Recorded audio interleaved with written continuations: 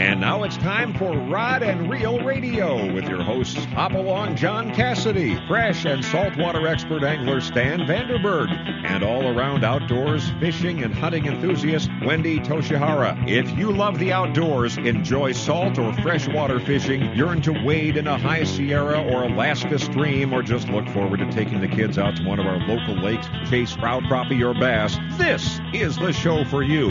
We'll cover most all of the fishing tournaments and events with special reports while providing you with the information you need as to how and where to experience the best fishing opportunities in Southern California, Baja, Alaska, or just about anywhere the fish are biting. Rod and Reel Radio brought to you by El Cajon Ford at Broadway and Main or online at elcajonford.com. Whether it's time for a new or used car or truck, or you need to take advantage of San Diego's best quick lane for service with genuine Ford parts, brand name tires at competitive prices, remember, nobody beats El Cajon Ford. We have some fantastic guests and reports lined up for you this evening, so sit back, relax, and get ready for the fastest 2 hours in radio. It's all right here, right now, on Rod and Reel Radio, the best stop on your radio dial for all the information you need for fishing opportunities all over the United States. Now here's your host, Hopalong John Cassidy. Hey, thank you, Mark Larson, and Southern California. Welcome to another edition of Rod and Reel Radio. I'm your host, Hopalong John Cassidy. Hey, and I think we've got a really exciting show for you tonight. Before we get to our first guest, let me just go down the list. Hey, right a little bit after our introductions, we're going to have Captain Bill Wilkerson. He's the owner-operator of the Malahini. What an exceptional week of fishing the Malahini has had. We're going to talk a little bit to Captain Bill about that.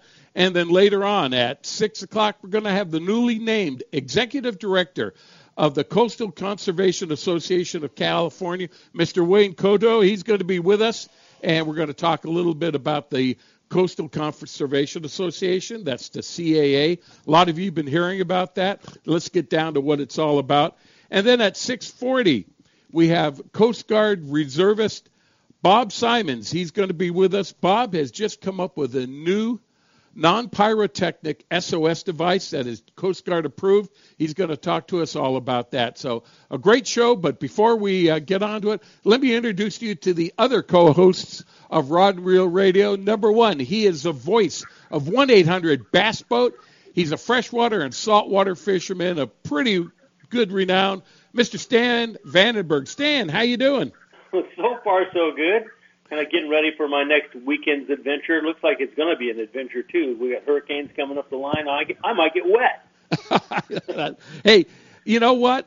As long as the fish are wet when you bring them in, it doesn't make any difference whether you're wet or dry, Stan. It'll just keep us a little cleaner before we get home. Yeah.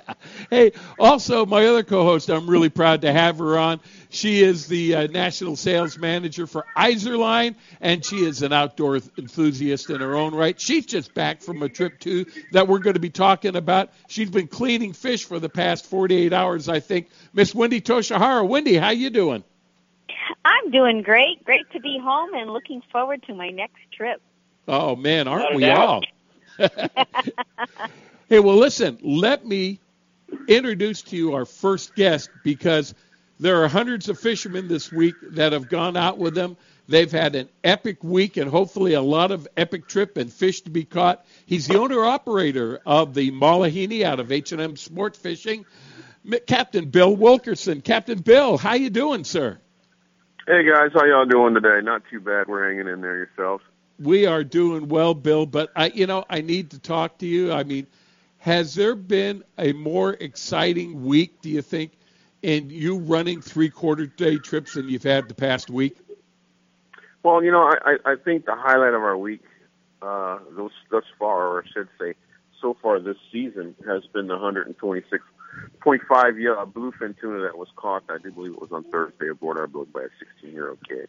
Wow, a 16-year-old kid. Do you have any details on exactly what happened? I understand it possibly could have been the first fish he'd ever caught.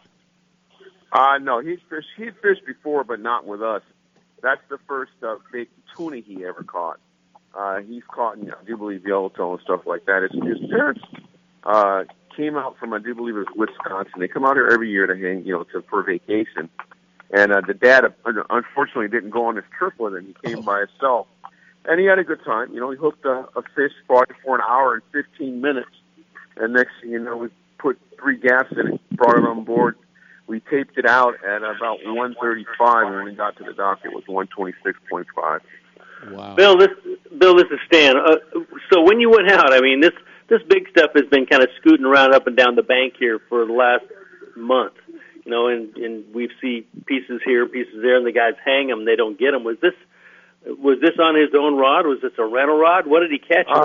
This was on one of the deckhands rods, I do believe. What a good idea. Yeah, it was cool. It wasn't rental gear, I know that. Oh yeah, I would not imagine that. Well, Bill, the Malahini has been running some different schedules than some of the other 3/4 day boats we've been keeping track of. They've been a lot of the boats I think have been going down into the Mexican waters, and they've just been doing great numbers on the Yellowtail. You though have been running some different trips. You want to tell us a little bit about the difference in what you've been doing? Well, when Mexico actually required passports for us to fish within 12 miles of the Mexican coastline, talked to a few people, and we decided that it would probably be best for us to do a freelance trip as opposed to a destination-style trip. So basically, we would start out. When we first started this, we'd start out on the 9, where the backside of the 9 U.S. waters, where the bluefin had shown themselves, and we'd have somewhat limited success with that, and then we'd go from there to the 9 Mile bank, fishing 40, 30, and 20 fathoms of water, finding areas around there for us to fish. And then, we'd catch rockfish and then slide into Imperial Beach to finish our day with calico bass and sand bass. And it seemed like it was catching on really good. We started running really nicely.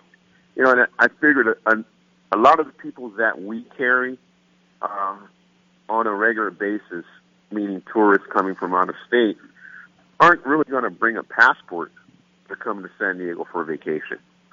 So it really kind of worked out for us, and then we decided to go ahead and stick with it, even though the guys, were having very good success at the islands catching yellowtail. It seems like that stuff kind of took a dump yesterday and today, though, from what I understand.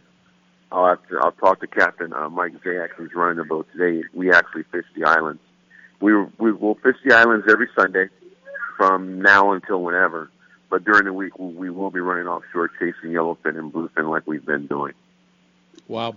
You had to have an excited young man for catching that 126-pound yellowfin.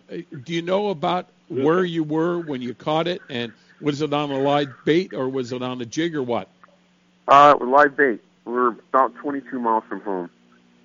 Man. That's all I'm going to tell you. Hey, John, I was on the Independence on my 5-day trip, and we heard about the great catch, and we ended up going over there and fishing.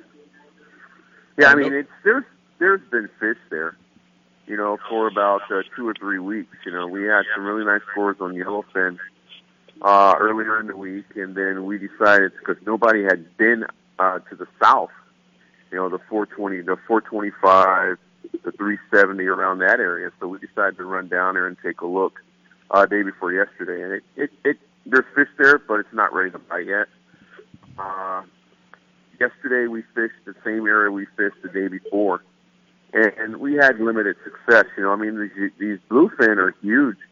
We went, I do believe, 13 for 30 on our first stop on the bluefin on Saturday. Well, wow. Now, Bill, yeah, okay, big. If people are going out with you, then what type of an outfit do you suggest, or outfits, I should say, do you suggest they bring on one of your trips? I fish mainly with a 8-foot bait stick, a 90 J to throw a jig, and basically a yo-yo iron or yo-yo rod, 270 heavy, something like that. I'd bring 3 setups. The yo-yo iron fishing, I'd use no less than 50 pounds. The bait stick, 40, 45, or 40 or 50 pounds. And then don't forget your fluorocarbon, because these bluefin are really shy. you know, and they'll see the line and they won't bite. For the jig stick, 40 pounds, caddy 45, pretty much game on. We've had several yellowfin and bluefin on jigs this year so far. It's been good fishing, guys. Right. Well, you know, we had Captain Bobby Taft from the Top Gun 80 on last week, and he was telling us about some of this inside fishing, that it seems like the red crabs are slowly dying off, but you're seeing more finfish out there. Are you seeing the same thing? I would say probably, yeah. I would say probably. I don't think we've seen very much red crab here in about a week, because the fish that we're filleting, I don't think they're jugged with crabs at all. I'm not really sure. Now, when you say that they should be rigged up with a fluorocarbon leader or whatever it is, are you getting the type of bait right now that you can successfully fish using a 40 or 50 pound fluorocarbon leader on? Oh, I think so.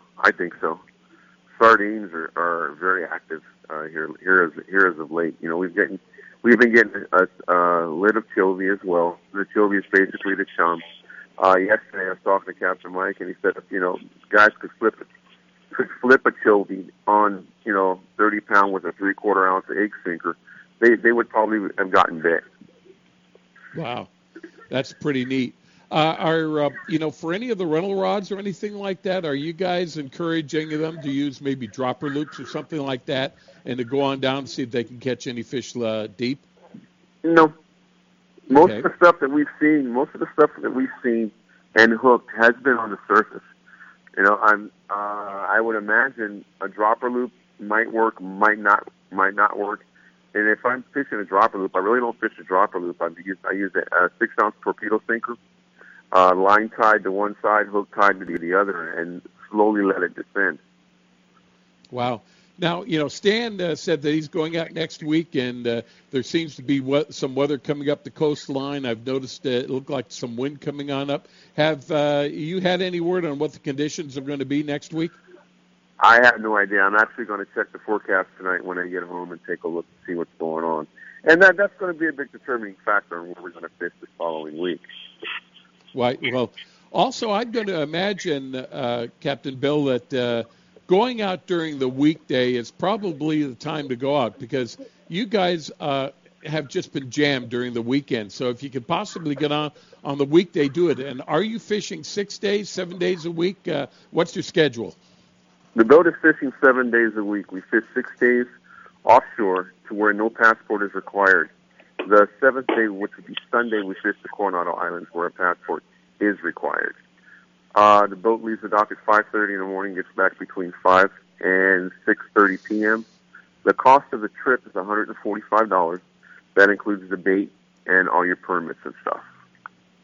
Well, I know, you know, with some of the beautiful fish that the guys are getting, I know that, you know, part of the routine, especially for the deckhands, is that they will fillet your fish on the boat.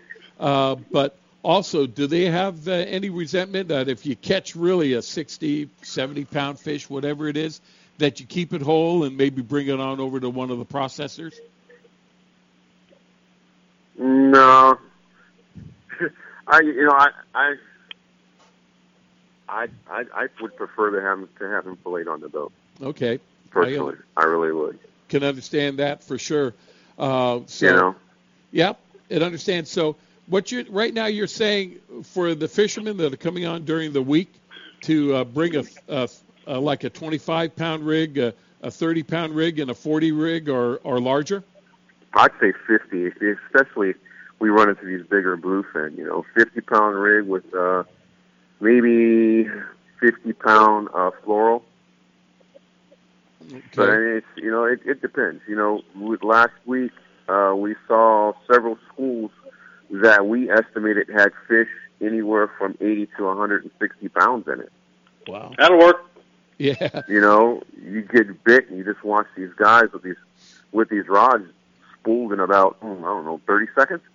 How many of them do you hook? Say that correctly? Yeah. I mean, that sounds pretty good. But how many? Let's say you roll into that stuff and you get baits out there. out of 20 guys, how many guys get a shot at him? Oh, I'd say probably 12. Really? That's pretty good. Yeah, we turn sideways, and you see it come up the chum line, and then just straight charge the boat. All of a sudden, looking down the side of the boat, you see rods just bend, bing, bing, bing, bing, bend, and you hear the line screaming off. All of a sudden, you're looking again, you pink, pink. Like, oh, wow. That must have been really big fish. Really exciting, Bill. Are you guys trolling to get these fish on the first stop? Are you finding them on metered marks, or is it basically we're looking for bird schools to start out. Bird schools and hammerhead sharks and kelp. You know, we had one stop on Thursday where we went, I think 7 for 12 off of a jig strike for a yellowfin. You know, and the yellowfin we've been catching here recently have been anywhere from, I'm going to say, 12 to 50 pounds. Wow. Yeah, we had a 50-pound yellowfin the same day we had that 126-pound bluefin. Well, wow. Bill, it's always good to see that, the overnight and the day and a half and the extended trips are paying off too. But for those people that just don't have the time to do it, that they can go out and really get a quality trip, especially aboard the Malahini out of H&M. And get a chance of catching a fish of a lifetime. That's sensational. Hey, for people that are interested in doing that, how's the best way to book to get aboard the Malahini, Bill? Well, there's actually 3 ways you can do it. You can go to our Facebook page, it's Malahini Sport Fishing on Facebook, or you can go to the landing website, that's hmlanding.com. And then make your reservation that way by clicking on the online booking tab, or you can call the landing office at 619-222-1144. And just tell them you want to pick this date and you want to fish aboard the Malahini. All right, sir. Well, we're wishing you continued good success. It looks like we have a season that's going to do nothing but get better. And man, going out for yellowfin and bluefin, especially in this part of July, that's just icing on the cake, Captain Bill. You just have a lot of success, and we look forward to speaking to you during the summer to see just how well you're doing. Done deal, John. It was a pleasure talking to you guys. Thank you very much for having me on. No, thank you for taking thanks for the update, too. Gosh, appreciate that. Captain Bill Wilkerson from H&M Landing, the Malahini. Hey, you know, these guys, we appreciate them coming on with us because Captain Bill said he's going out 7 days a week. They leave at 5:30 in the morning, come back 6 in the evening. 7 days a week, man, that is a schedule. So Captain Bill and all the people from the Malahini, thank you very much for being with us. Hey, we got to take a break right now. Coming up next, Phil Friedman with What the Heck is Phil Thinking? And then we also have a special guest in studio here that we're going to introduce too. So stay tuned. There's still a lot more Rod and Reel Radio to come.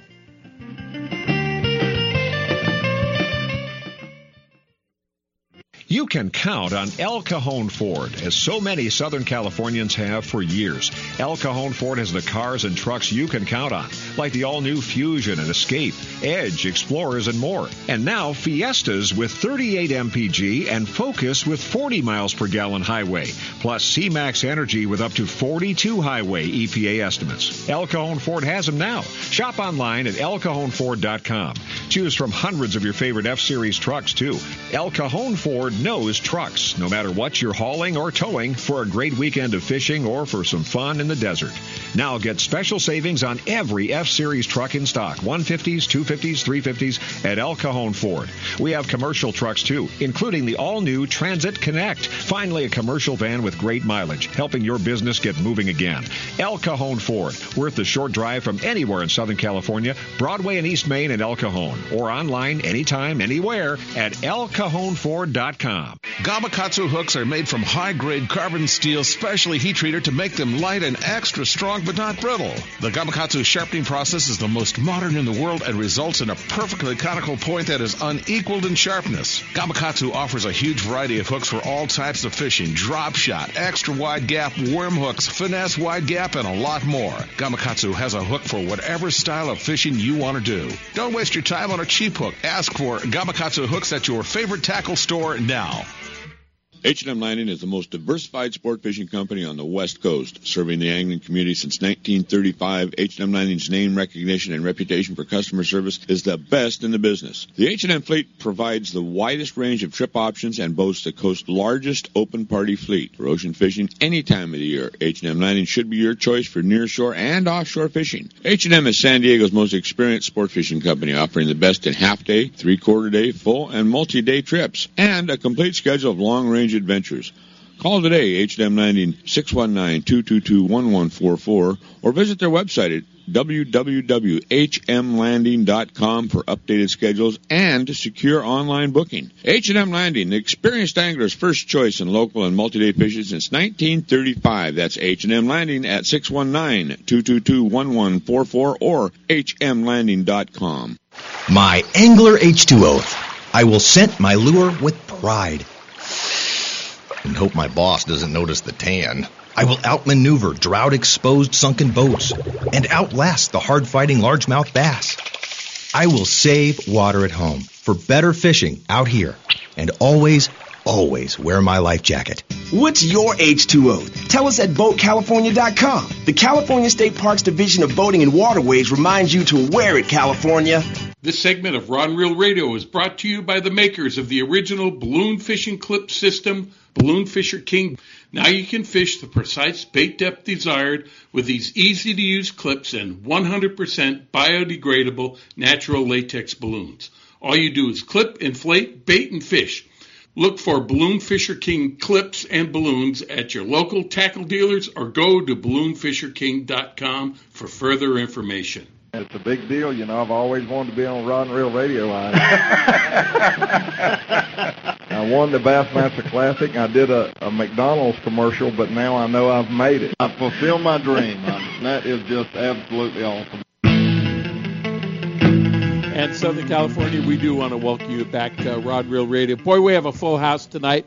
Not only is Stan Vandenberg with us and Wendy Toshihara, but before we get to our next segment, I want to introduce to you a special guest we have with us. He's live at the Anglers Arsenal Studios here in La Mesa. We're going to talk with him a little bit later on, but he's a fishing enthusiast, so whatever he can add to the conversation, I'm always all ears. Welcome to the show, Wayne Kotal. Wayne, how you doing? Hi, thanks for having me. Oh, hey, it's great having you on, Wayne, and just great fishing to have, and I know you're taking part of it too. Yeah, I love fishing, so anytime I can hear all the updates and hear what's going on the water, it helps my fishing too. All right. Well, hey, let's get the latest update on what's happening, and now it's time for What the Heck is Phil Thinking? And it's with the voice behind PFO Radio, Mr. Phil Friedman. Phil, how you doing? Doing great, John, Wendy, Stan, Wayne. It's always great to be with you all. How are you doing? We're all doing great over here. I mean, we're just kind of biting at the bit, not only hear your report, but just all the things that are happening out there. What a selection of fishing to do here off our Southern California coast. Almost unprecedented. John, I'll run through some of the things, and then we can chat about it in a moment. But you are absolutely right. There is so much going on. It's such an exciting time of the year, and it just keeps getting better and better and better. And all I have to do is look out our front door here. We've got 13 great white sharks out there goofing around and breaching every once in a while here in Surfside. So it's just exciting almost anywhere you go. I wanted to start just with a reminder to everybody that next Sunday, the 19th, I'll be coming to you live from Plaza Mexico. We're doing a blood drive there for Children's Hospital, and we really need to get a lot of people to come out there. So July the 19th, Plaza Mexico is in Linwood, California.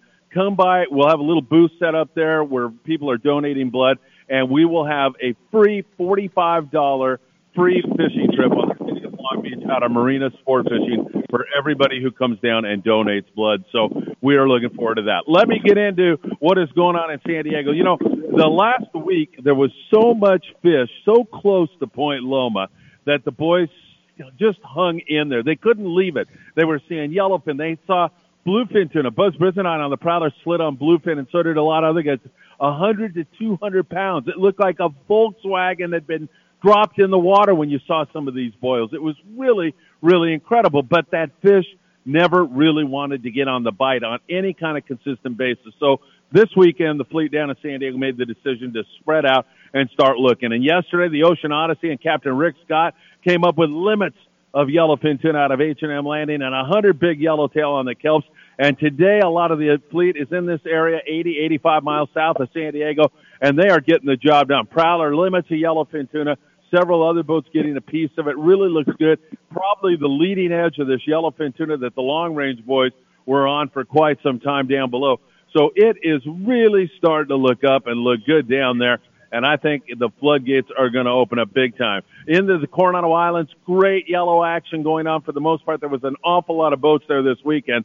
But you look at the boat like the San Diego out of Seaforth, and my God, he's up there around 100 to 200 yellowtail every day. Yesterday dropped off, but it was because of boat pressure. There's so many yellows. They eat the fly line bait. They eat the surface iron. It's really, really incredible. And Catalina is pretty spectacular also. If you had a drawback on Cat, it was probably the grade of yellowtail there. There was a lot of this 3 to 8 pound fish, and while that's still there, man, they are starting to grow up in a hurry. There's a lot of this 12 to 20 pound yellowtail now starting to invade the island, some up over 30 for some of the boats. Freedom today, 168 yellows at Catalina. Tornado with a little bit under 100.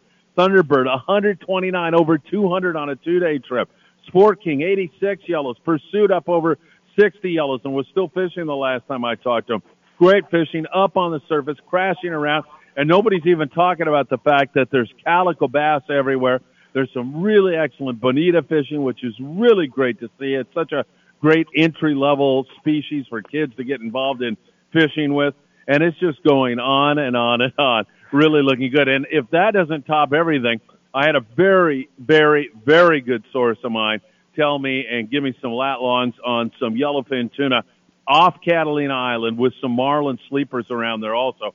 So that sounds really interesting also. The Sea Trek wandered off of Oceanside, caught a Dorado. My friend Ryan Gillette was working, and Eddie Leland independently of each other about 5 miles off of Oceanside, a private boat fishing, looking for kelps, looking for breezers, and they found a lot of yellowfin tuna there, only 5 miles outside. So that's looking great. The Sea Trek today with a Dorado. Then he came into the beach, caught 4 big yellowtail, that 18 to 25 pound stuff, and then lots of sand and calico bass. Horseshoe kelp, John, there's still really good signal. It got pushed down again on the weekend. Boat pressure, it's pretty predictable. We know that's going to happen, but there's still some excellent barracuda in there and some sand bass and calico bass, and you think that's just going to get better. Again, slow this weekend due to boat pressure for the most part, but that should come back. And then up in the Channel Islands, great bottom bite, the white sea bass bite, the barracuda bite, the yellow bite has been slower there out of Cisco's the past few days with excellent bottom fishing, and I think that'll get going again. Probably see a really nice big surge to that sea bass bite on the next full moon. So, I mean, as you say, John, and that's the tip of the iceberg, seriously. There is a lot going on. If you're a surf fisherman, there's a tremendous surf fishing bite going on with yellowfin croaker and corvina. And as I keep telling you, I'm waiting for that rooster fish to wander in here to Surfside someday. It's just mind-boggling, let me tell you. You know, it might already be off Coronado, and we just have no one fishing for them, Phil. But I got to tell you, you are excited because that is absolutely the longest sentence without a period I have ever heard anyone. I know I'm going to need oxygen after this report, John. Oh, yeah, that was a good report. I'm waiting for those roosters that show off of Bolsa Chica or something like that on the surf line there. We'll all go down there. Well, I'm with you. I'm with you, Stan and John. And who knows, this year anything is definitely possible. There was the spotter plane has already seen a blue marlin up in the Catalina Channel, and last year was spectacular. And this year, I think we're just starting to see this tuna push in, and there's going to be a whole bunch of other stuff with it, all that tropical and subtropical fish probably moving toward us right now as we speak. So did you say that that yellowfin that was down there at 160, 180 miles popped back up at 85?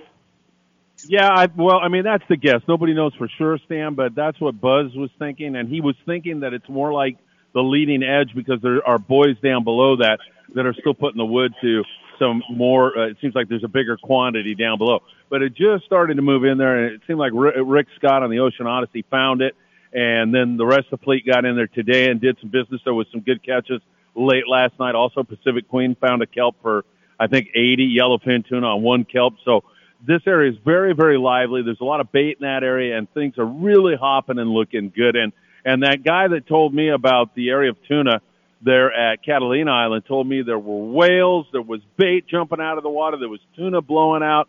He was really excited. He was doing some filming for some shark documentary stuff and doing some mako shark tagging stuff. So he wasn't into catching the tuna, but he keeps me up to date on that kind of thing. And, man, it's had a really, really juicy. I think there's going to be something going on up here in this neck of the woods really, really soon also. You know, Phil, I was talking to a private boater on Tuesday. I was at the Shelter Island launch ramp, and they were telling me the story on how they were leaving San Diego Bay, and they got to the Whistler, and they said, hey, why don't we just, take our trolling rigs and just kind of set them on up and get them all tuned up so when we get on out there, we're going out to the 9 Mile bank, we'll be all ready to go. We don't have to waste any time out there. So they set their trolling rigs out. They were using marauders and feathers. And Phil, at the Whistler, they got 3 fish. I think there was, I understand one of them was about a 60-pound bluefin, and there were a couple of yellowfin. That's just 3 miles off the harbor entrance. And Wayne, you're nodding your head. Did you hear that story too? I heard the same thing, and I was surprised that they were pulling marauders that close to Point Loma. I'm thinking, wow, they're just outside the kelp line right there, and they're just going to get them all hooked up. And then I heard the story that they actually hooked up with the tuna. I was like, oh, who even thought about throwing those things out at that point? This is almost like Woodard getting that wahoo last year at the same spot. Yeah. We didn't have that many marauders in the shop, and they just vanished, and I don't even know where they went. And the guy was showing me, it was one of the black and purple marauders. He says, hey, you have any of these in the shop? And I go, no, I used to. They all disappeared. I'm not sure why. And that's why. All of a sudden, no secrets in this industry, I don't think. No, everybody's on it now. Those things are going to be gold. Yeah, if you can find them, that's another thing. Well, Phil, it is exciting out there, especially, you get the greatest tips talking about some yellowfin around Catalina Island. Can you give us any more information about that? Yeah, I'll spill the beans to you here. Let me see if I can grab this lat long. Now, I can tell you it's an old spot that we used to call Freedom Rock. I bet Stan knows it. It's up off the west end. It comes up to 125 fathoms, and it's not right on Freedom Rock. It is nearby there, and I'm going to get into my phone here if you don't mind and try to find this for you real quick. But, it was just full of all kinds of really great life and looking really, really excellent. And I got a sneaking suspicion that if somebody goes up there, they're going to see that fish. But I'm hoping that they catch the stuff too. And one more second here, I almost have it. It's up there west of the west end, probably about 6 miles as I remember. That used to be a great rock cod spot out there in 125 fathoms that we used to fish. And it really, I'm stalling for time in case. No, it just seems like anything that's got an upswelling, anywhere that there's a high spot that the bait can collect on, these fish are moving into those areas, and it's there until the bait's gone. And this stuff has to eat. The red crabs are gone. It's starting to go to the fin bait now. We're seeing the anchovies and the sardines now getting bit on the boats. But it was just a changeover within the last week that this has happened. So it's all good because that's all just getting better and better as we go through this season here, and it's going to continually get better all the way through. I think it'll hold off if this Nino structure that they've got below pushes up. We're going to be looking at the same stuff in October we're looking at now. All right, we have an exclusive GPS location update here on Rod and Reel Radio. Those numbers are 33 degrees, 32. Oh, my screen went dead. Can you believe that? 33 degrees, 32, 561, 118 degrees, 41, 975. And that was the zone right there. So anybody listening in, you want to take a flyer and go look up off the west end, what you can do to go to Catalina, catch a bunch of yellows, get your limits of yellows, and then go out there on a flyer and drag some of those marauders around that you can pick up at Angler's Arsenal after John orders some more. After I get more in, I've got them on order. Hey, Phil, we were talking with Bill Wilkerson from the Malahini out of H&M Landing, and, 3-quarter-day boat. They've had great fishing, but, if you want to see good fishing right now, you don't have to go on these extended trips. Even the half-day trips are doing okay. Yeah, and talking about Bill Wilkerson and the Malahini, how about that 126.5-pound bluefin tuna caught by a 16-year-old kid on the Malahini earlier in the week? A tremendous catch. I mean, a fish that people spend thousands of dollars to go on multi-day trips to catch, and this 16-year-old kid goes out there and catches that. You're so right, John. I mean, we saw that up here in L.A. for a time when those yellows were corroded all over the horseshoe and the rigs, and now down there in San Diego, you guys have got some really great opportunities, and those opportunities are coming also to Orange County and Los Angeles. They're creeping up here. It won't be much longer, but you're so right about this. It's such a unique opportunity for everybody to take advantage of. Yeah, Phil. Hey, John. Yeah. Hey, John, you know how you were talking about the purple and black marauders? Yes. Also, the purple and black feathers and the plain cedar plugs. The cedar plugs were knocking them dead. Oh, wow. I know purple and black cedar plugs, too. We're out of them. Hey, Phil, I know we got a lot more to talk about, and I always like you to talk about how people can get a hold of you, but we got just a limited amount of time. But please remind us again, you're having a blood drive. Where can we go to take advantage of that? That's Linwood, California at Plaza Mexico. That'll be next Sunday, July the 19th, 9 a.m. to 5 p.m. Show up. I've got a $45 free fishing trip for you when you donate some blood. And you can catch us at pfomedia.com or in Spanish at aventurasalaredelibre.com every single day, John. All right, Phil. Hey, thanks a lot for the great report. I've been following your reports on Facebook. They've been just sensational, and it's great to hear about the success that the fleet's having on out there. Man, it just didn't seem like it was that long ago when everyone was biting the bullet, and now it's wide open. So it's good to see it turn around like that, Phil. And thanks a lot for being part of the reporting and cluing us in on exactly what's happening in the Southern California waters. My pleasure, John, Wendy, Stan, Wayne, and everybody out there. Have a great finish to your Sunday. All right. Hey, Phil Friedman from Phil Friedman Outdoors. Thanks a lot, Phil. We got to take a break right now, but coming up next, the California Inshore Report, and we're going to talk a little bit more about this tuna bite because Wendy just came back from a trip, and we're going to want to get clued on exactly what happened with her. So stay tuned. More Rod and Reel Radio to come after these messages.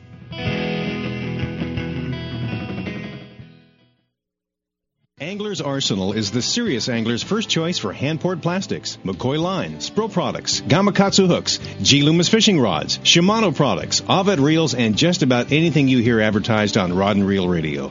Go to anglersarsenal.com and visit our online tackle store. See the huge selection of Western Plastics hand-poured baits, all at anglersarsenal.com. Angler's Arsenal Tackle Store is conveniently located in La Mesa, just off Interstate 8. Give us a call at 1-800-428-8730. If you're serious about your fishing, choosing the right tackle is one of the most important decisions you'll ever make. Izorline makes premium fishing lines including monofilament, Dacron, Spectra, fluorocarbon, battle-tested harnesses, and top angler-tested Izorline tools and accessories. Izorline premium fishing products are created to provide you with the ultimate in strength, dependability, durability, high abrasion resistance, low stretch, and high quality. All Izorline products are 100% guaranteed against manufacturing defects. You just can't buy better value. Izorline will replace or repair at their option. No questions asked if you're not pleased with any of their products. Catch what you've been missing. Quality guaranteed. Every serious angler knows that a quality hook is an important part of their arsenal. Gamakatsu hooks are made from high-grade carbon steel specially heat-treated to make them light and extra strong but not brittle. Gamakatsu ring hooks are made with a one-piece ring, no welds, no weak spots, a very smooth-moving ring. Gamakatsu offers a huge variety of hooks for all types of fishing. Live bait hooks, both light and heavy-duty to 4 extra strong. Circle hooks, tuna hooks, ringed hooks, tuna doubles, and many more. Don't waste your next fishing trip on a cheap hook. Get Gamakatsu hooks at your favorite tackle store now. This portion of Rod and Reel Radio is brought to you by the Rockley's Fish Release System. Now you can quickly and easily release fish suffering from barotrauma back to the depths they were caught. Look or ask for the Rockley's at your local fishing tackle dealer. Hey, Southern California, welcome back to Rod and Reel Radio. I'm your host, Hopalong John Cassidy. Stan Vandenberg's with us tonight. Also, Wendy Toshihara and the newly named Executive Director for the California Conservation Association of California, Wayne Koto, is with us, and we're going to be talking to Wayne at the 6 o'clock hour about what the association is all about. But hey, before we bring on Captain James of the California Inshore Report, Wendy, you just came back from a long-range trip. Tell us a little bit about the success you had.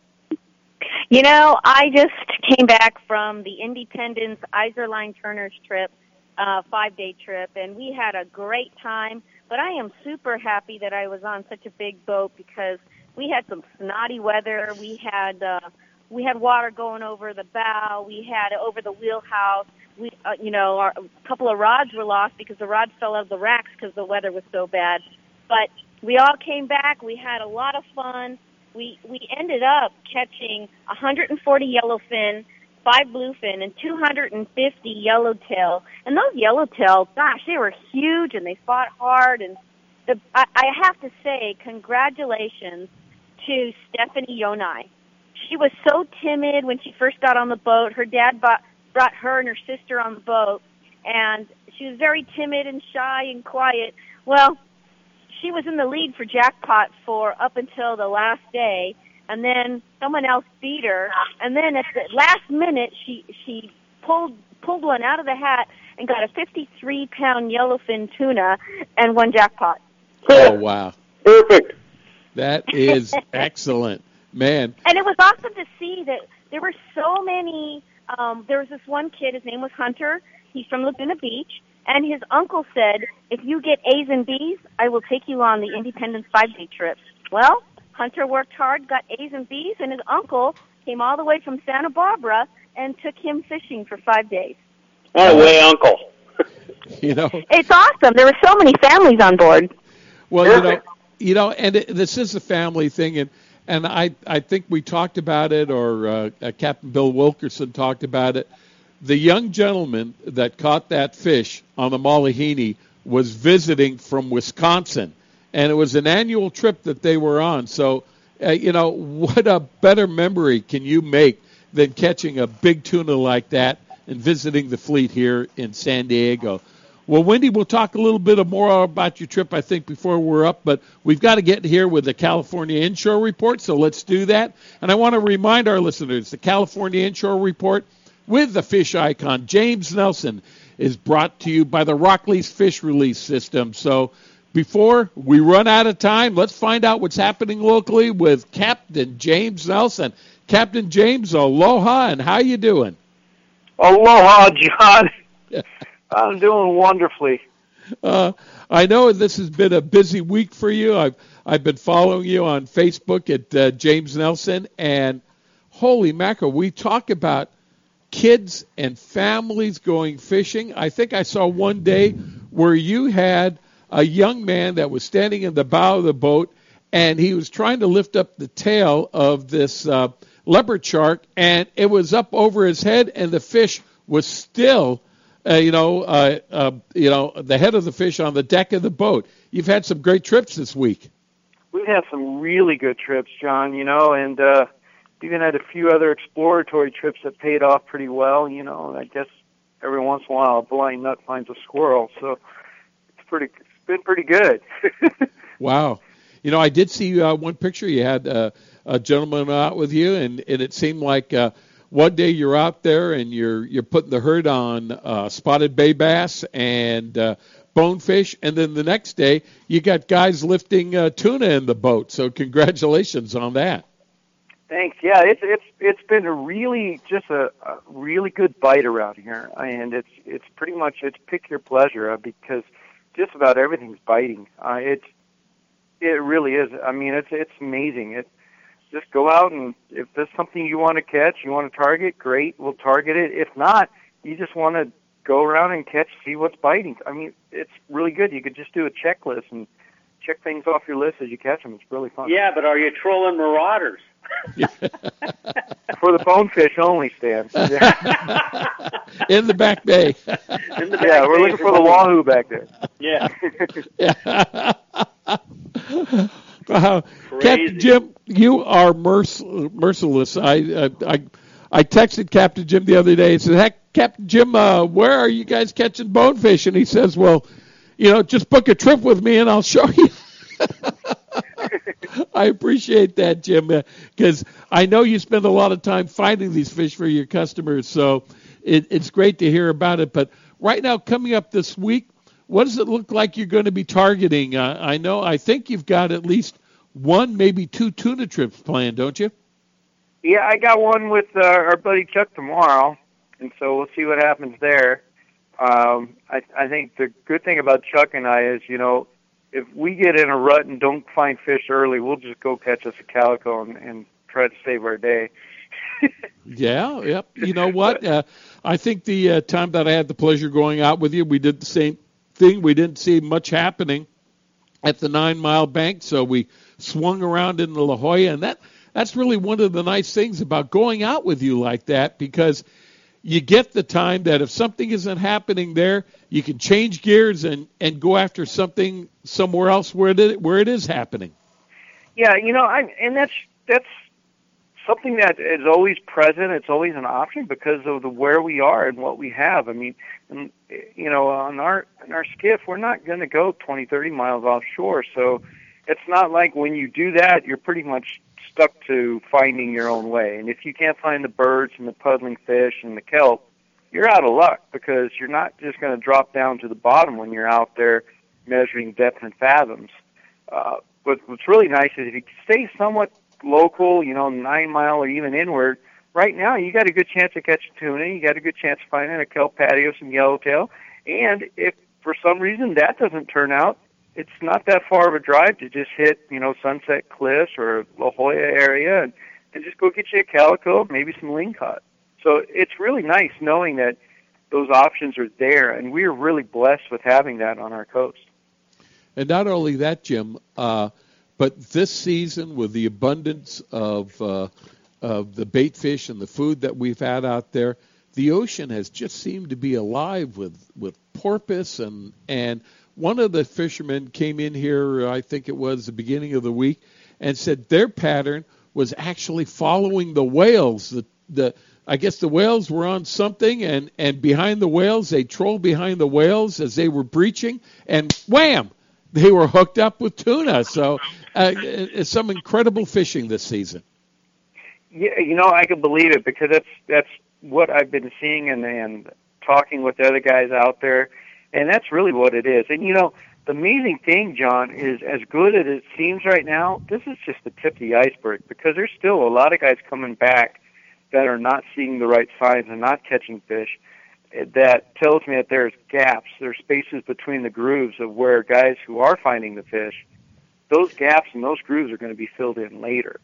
And it's going to be, we really haven't had a huge storm yet, so we haven't had anything to really kick up the kelp patties like we did last year. By this time, we had more patties out there, and that really helps with a lot of fish. It helps with the Dorado, it helps with the yellowtail, and it helps with finding even some of the tunas. So I think once we get a little more kelp debris out there and we start processing, going through more bait, and there's less bait there, the whales move on a little bit more north, I think it's just really going to light up come August and September. Well, if we get this hurricane action down south and some of that storm stuff comes up here a little bit, we're supposed to have some rain this weekend. I'm going to be out fishing in it. I'll find out. Well, I'll know more later. But we're seeing the activity, and gosh, the fishing is just turning on in a lot of different areas where they started to eat the fin bait, which is really a good thing. And so they were just talking about somebody was trolling marauders 3 miles out of the breakwater there and getting bit. This is pretty crazy stuff right now. It's all good. It's just going to get better. Absolutely. Now, Jim, we're talking about this great offshore bite and fishing in the kelp, and and going 9 miles out and going over to La Jolla and everything else like that. But there's a lot of people that are out there. They don't have either the time or the inclination, or for that matter, maybe the gear to go out and do that. They still are wondering what's happening in the Back Bay of San Diego or in San Diego Bay General or over in Mission Bay. And tell me, there's as good a fishing there as there's just about been also. So they don't, if someone has to go out and just fish the bay, they're not losing anything when it comes to a fishing experience. Oh, absolutely not. Yeah, they're missing out on. As a matter of fact, I'd say it's almost the other way around. Guys going out there, chasing for the signs to luckily stumble across maybe one tuna if they're lucky. Some guys are coming back, like I said, with empty bags. And where the guys in the bay are going out catching 30, 40 fish, easy. And they're big ones. There's the bay bass, especially the spotted ones. They're just spawning like crazy, and they're eating everything in sight. And we were inundated with both those red crabs recently, and just lots of finfish. And these fish are just gobbling. They're burning calories during their spawn. They're replenishing twice as many with all the bait that's present. And it's a bass fest like crazy. Everywhere from 10 to 45 feet deep. They're everywhere. And you get on them and you get on the right cycle, and you could just load the boat, figuratively speaking, because we're catching and releasing them. But you could just catch them like crazy. Guys throwing Bama rigs, catching 3 or 4 fish per rig. I mean, it's just awesome. Now we're talking. And I heard from Tommy Gomes, which I think is the ultimate sign that the tuna are on their way. Tommy was back fishing in the South Bay, fishing at about 8 feet of water, and he came across a load of flying fish as he was zipping along that were disturbed and popped up in front of him. And the Back Bay of San Diego said that only means that those tuna are probably herding all that bait north, and the bait is trying to find some place to get the heck out of the way, and San Diego Bay is the first stop. Have you ever heard flying fish in San Diego Bay? That's insane. I haven't seen it, and yeah, I heard about that from the same source. And again, if it hadn't come from him, then again, I'm still not sure. I don't know. Maybe he was up late last night opening some restaurant for somebody. I don't know. I would just gear up. That's amazing. Get some 40-pound gear out there for that bay. Yeah, we'll see. It would anymore. I'm out of surprises. I mean, it's just. I had a customer catch a sea cucumber on a jig. On an iron, yo-yoing an iron, caught a sea cucumber the other day. So, I'm done with being surprised anymore. You're targeting the wrong species. You should be looking for wahoo and marlin back there now. Yeah, I think so. And there could be some Jack Crevalle back there. There are reports of Jack Crevalle back there, so who knows? Wow, what a great season.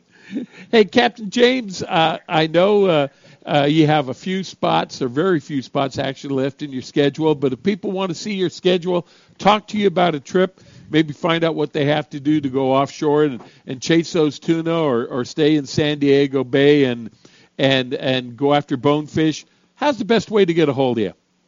Well, the best way is by phone. You can go online. It's thefishicon.com. Check out everything. You can fill out a little request for a date if you'd like. Or, I can still say, the best way is give me a call, 619-395-0799. Wow. And, Captain James, I hope you keep me abreast of what you guys do tomorrow. I've got a special interest in you and Chuck going on out there and trying to see if you can pop some of those tuna.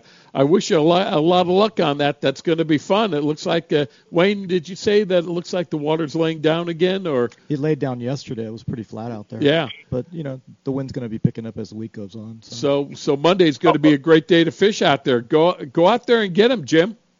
Well, yeah, I can guarantee with Chuck and I, it's going to be 3-footers coming from the south with 4-footers from the, northeast mix with groundswell. It's going to be wind chop at 30 miles.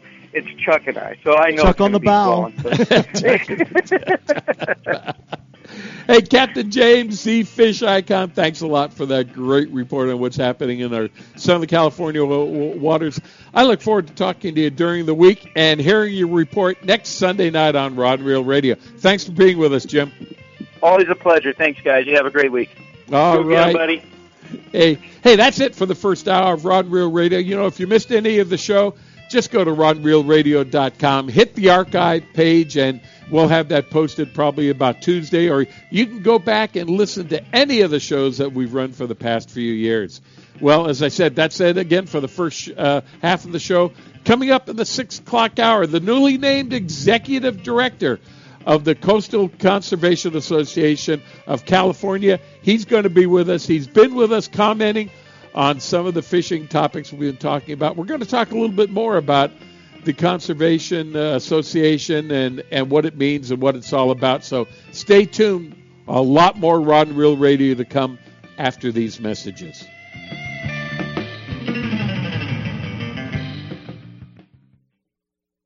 You can count on El Cajon Ford, as so many Southern Californians have for years. El Cajon Ford has the cars and trucks you can count on, like the all-new Fusion and Escape, Edge, Explorers, and more. And now Fiestas with 38 mpg and Focus with 40 miles per gallon highway, plus C-Max Energy with up to 42 highway EPA estimates. El Cajon Ford has them now. Shop online at elcajonford.com. Choose from hundreds of your favorite F-Series trucks, too. El Cajon Ford knows trucks, no matter what you're hauling or towing, for a great weekend of fishing or for some fun in the desert. Now get special savings on every F-Series truck in stock, 150s, 250s, 350s at El Cajon Ford. We have commercial trucks, too, including the all-new Transit Connect. Finally, a commercial van with great mileage, helping your business get moving again. El Cajon Ford, worth the short drive from anywhere in Southern California, Broadway and East Main at El Cajon, or online anytime, anywhere at elcajonford.com. H&M Landing is the most diversified sport fishing company on the West Coast. Serving the angling community since 1935, H&M Landing's name recognition and reputation for customer service is the best in the business. The H&M fleet provides the widest range of trip options and boasts the coast's largest open party fleet. For ocean fishing any time of the year, H&M Landing should be your choice for nearshore and offshore fishing. H&M is San Diego's most experienced sport fishing company, offering the best in half-day, three-quarter-day, full, and multi-day trips, and a complete schedule of long-range adventures.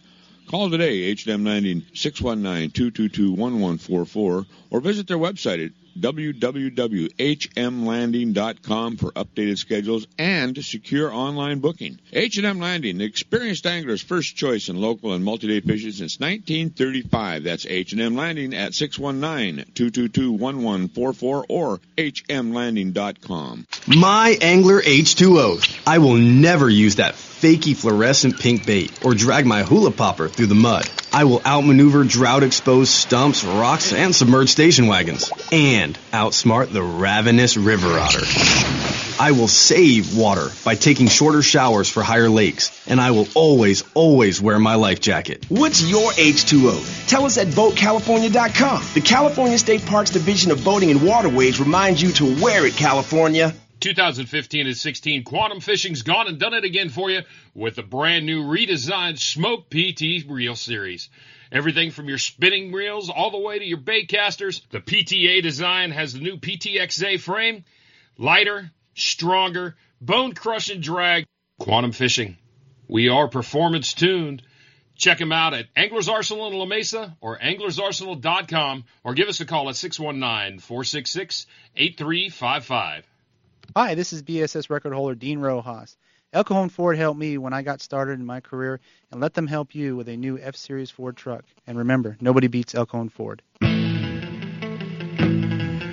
And welcome back to Rod and Reel Radio, Southern California. I'm a host, Hopalong John Cassidy. Along with me is Stan Vandenberg and Winnie Toshihara, and it is my pleasure to introduce to you a fellow that's been a good friend of ours for a long time, but he is now the newly named Executive Director of the Coastal Conservation Association of California, better known as the CAA of California, Mr. Wayne Koto. Wayne, welcome to the show, sir.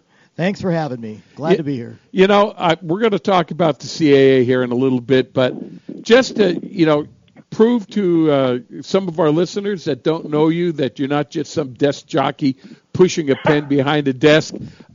You are a fisherman. Tell us a little bit about your background in fishing. Born and raised up in Orange County. Been fishing L.A. down to Orange County most of my life. I moved away for about 5 years, came back. I'm in San Diego since 2000. I have 2 boats. I fish the sport boat fleet. I've gone long range. My credentials are all the way up to a 235-pound tuna, wahoo under my belt. I've caught a marlin over in Hawaii. I've fished all around the world, and every place I go, I will try to get a line wet every chance I get. And I love freshwater and saltwater fishing. Hey, before we get into talking about the CAA, we were talking a little bit about some of the stuff that was happening a little more offshore. You know, a lot of the reports we were getting were really close to the inshore, but, you know, during the break we were talking a little bit about kelps and what's happening outside. Why don't you tell us a little bit about what you know or what you've heard? Yeah, James kind of alluded to it, and we heard it a little bit from Bob Taft last week, that we just don't have the kelp that we used to because we haven't seen the storm break the kelp off. But what we're finding is a lot of people, the private boat fleet and the sport boat fleet, we stayed inside for the last almost couple of months now because that's where all the fish were, following the red crab and a little bit of fin bait that we had. What we're seeing now is because the 9 Mile Bank, the 181, 182, and the 43 got so much pressure the last few weeks, it kind of got picked. Yeah, there's still some tuna at the North 9 Mile Bank. That's what everybody's trying to focus on. But what we're not hearing is what's the private fleet doing. They're going out to the 302, the 470, 371, the 425. If you find that magic kelp, a lot of times it hasn't been picked because there's not as many people going out that way to go find them. Now, if you're in the Mexico waters, you got to stay off the bluefin. But there's yellowfin. People haven't really been talking, but there's Dorado spread out right now all the way from Catalina south. We've been catching them a little bit every week. They'll pop up on the reports once in a while. So it looks like that, Captain James was saying we've got to wait maybe for one of these hurricanes or some type of weather to come through before we see any migration, a kelp going out in that area, because actually the weather's been just way too nice. A little bit. It keeps trying to build up. We've already had a couple of hurricanes down south try to move up. We've got a couple more building right now. It's just that timing of how far they're going to push to get the kelp up around us broke off. One of the things we've talked about too is finding floating kelp patterns, and I know that's a big thing of yours. You want to tell us a little bit about that philosophy? My philosophy is I use my electronics a lot to help me when I'm fishing, and there's patterns to what we do out there. The patterns is that the floating kelps all line up usually along the same breaks. So as a private boater, I've been capturing the patterns of my kelps as I run up on them. One, I mark them to find out which way they're going. So I'll mark starting position and then a couple more so I can see the pattern. So if I lose sight of it, I can find it real quick because it's on a line. Secondly, I go back in time because we have repeating cycles of fishing. So I'll use my GPS coordinates from years gone by when we have similar patterns, and I go back and look on those dates to find out where I was finding the kelp. If you go with the guys on my boat, they'll tell you I can usually find the kelp in a certain area within a mile of it, and it's because they always line up in the same zones. All right. So now I'm going to start this off again, Wayne. We're going to introduce you as not only the executive director for the Coastal Conservation Association of California, known as the CCA, but also fisherman extraordinaire, has a little experience, know what he might be talking about when we talk about conservation and management of the resource.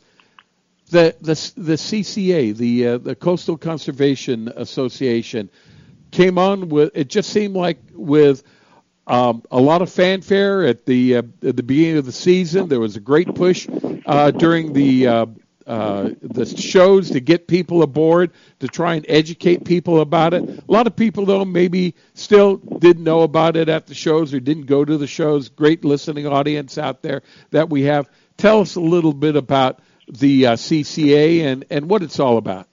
The purpose of the CCA is to advise and educate the public on conservation and marine resources.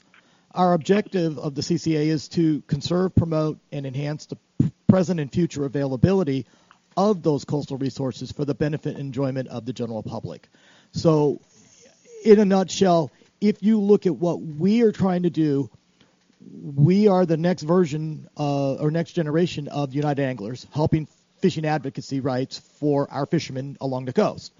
But on top of that, CCA is about conservation. So it's about our having structure out there, having it available to the fishermen, and replenishing the fish. Those are our three main goals that we are trying to impart right now. And Wendy, I want to bring you in on this too, because you have also, checked out the CCA, and I think you've seen something there with the CCA that you haven't seen with some of the organizations, other organizations, and you are actually, I believe, on the executive board. Tell us about what you've seen with the CCA that has really, caught your interest. I actually went out to Texas and was able to see what they have done out there, and everybody in Texas who fishes is a member of CCA. They fully support it, and that's because the fishermen are stewards of the marine environment, and they're working hard to protect the health and habitat and sustainability of our marine resources, which means that we're going to have more fish to catch, but there's also going to be plenty of fish for everyone to, whether they want to go to a marine protected area, there'll be fish for them to go see over there or anywhere else. But it's so interesting to see and so neat to see that what Texas has done, because they actually have two marine science institutes that they've built where they've done what United Anglers has done in regards to raising fish, like we did with the white sea bass. They're also doing that with redfish, pigfish, speckled trout, and one of their flatfishes. Wow. And to bring that up, Wayne and Wendy, it looks like one of the first things that the CCA California did is they got involved with Hub SeaWorld's research institute with the programs that Hub's running over there with not only the white sea bass, but now with halibut. And they're looking at doing more with a lot of other species of fish. That's absolutely true. We have assumed the responsibility that United Anglers had with Hubs to keep it running, keep them insured and everything, and we are on board full and fully funded to help them out. And we're ready to go with that next species, but it's now within the hands of the CDFW to make the decision on what species that they're going to allow us to do to put at the hatcheries. And we're hoping that they're going to allow us. I mean, we have picked a couple of species, and I know it's no secret, and I can go ahead and talk about it, but we're hoping for halibut and yellowtail. And especially with halibut, man, that would be a great shot in that arm for that resource, even though we're seeing a resurgence in the catching of the California halibut off our shores. We've had some great catches this year, and it's been a good season already for halibut. Yeah. But if you look at what our goals are, and if you go back to our definition of we're trying to help with keep the fisheries open, we want to help with structure, and then we want to help with replenishment. I mean, halibut would be such a natural fit, along with the white sea bass, because it's something that we can replenish right there in that fishery that we're trying to develop, and they'll stay home, and it only helps us in the long run. I look at it kind of like the trout replenishment program, the hatcheries with them. So.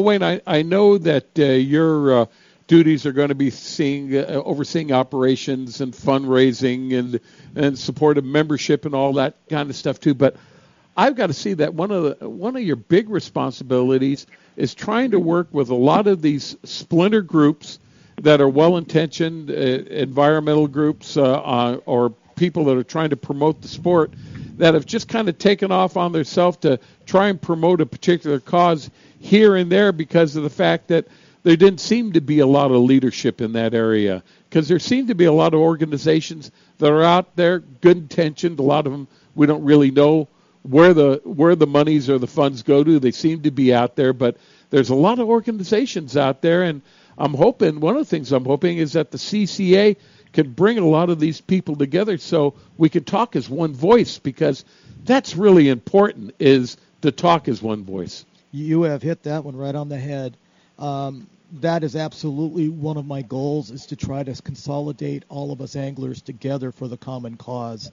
If we saw anything with United Anglers, as big as they were, as well as funded at the time that they were and everything, they didn't stand a chance when it came down to the problem. The structure of CCA with the national organization going to the state, to the local chapters, to be able to do a call to action with over 100,000 members that are already on board nationally, the 1,500 members that we already have gotten here, and we haven't even scratched the surface of membership drives or chapter development yet. But to be able to use that size and be able to push and pull as we need to go after certain efforts, that is the key in the success of somebody like a CCA and why we're all getting behind it. The structure is correct. We're going to take it slower because that's smarter to do rather than shotgun starting it. We're going to be very controlled on our growth and our expansion, but we're going to do it right. That's the whole point. We're going to do it correctly, and we won't grow faster than we can handle it. We won't go out there and be able to take on 100,000 issues that are always going to be out there. We're going to be very strategic on the issues that we take on one at a time, or as we can handle them successfully. That's our goal. Yeah, because I know you're the director for California, and this whole momentum for the CCA is starting here in Southern California. You still have a whole northern part of the state, and it seems like any of the problems that we have down here in the southern part of the state are really caused by what's happening up in Sacramento and some of the areas up north. So it seems like bringing the CCA to Northern California is going to be a really important task and probably one of your prime objectives. That is absolutely correct. It is a goal to get up there. But again, everything that we do starts with fundraising. Can't do anything without funds to be able to support any of these initiatives. So we have to get our feet under us, building chapters, starting fundraisers, getting that income coming through. The very next person that we're going to be supporting on the payroll is a lobbyist to go into Sacramento to start helping us get a voice up there. And then we'll just continue to do that. We've got to build our chapters down here because a lot of our support comes from down here on the board. And it seems like we'll be better able to handle the structure down here faster. Once we get our legs under us for Southern California, then we'll be moving up to Central and Northern California. They are totally different beasts than what we have down here. You know, the issue with all of the different types of fish, the fisheries, the delta, the water, all of those things. But right now, we need to get our legs under us. Well, your organization is actually just looking off a lot of the issues around the coastal region of the California coast. And what do we have? We've got 850 miles of coast. But when you get up in Northern California, or even here in Southern California, are you also talking about bays, estuaries? When you get up in San Francisco Bay, Sassoon Bay, or how far inland do you go? Yeah, we mainly control or look and focus on the coastline. That's the premise behind it. I mean, how far in? I don't know if there's a true definition of that at this point because there's such a tie between what happens, like you're thinking, with the bays and the estuaries going in and out, feeding each other. So we haven't actually discussed it and defined that at this point because it's not there yet. We're not to that point. Our focus right now. But we are a saltwater-based organization. Correct. That is correct. We are saltwater-based. All right.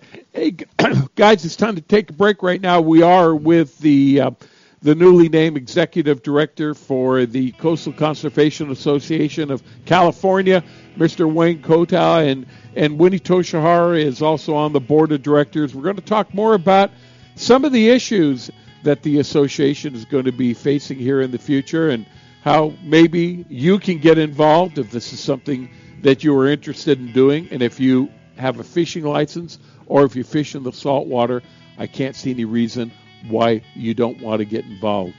You're listening to Rod and Reel Radio on AM 540 or at rodandreelradio.com. Stan, Wendy, Wayne, and myself will be back after these messages.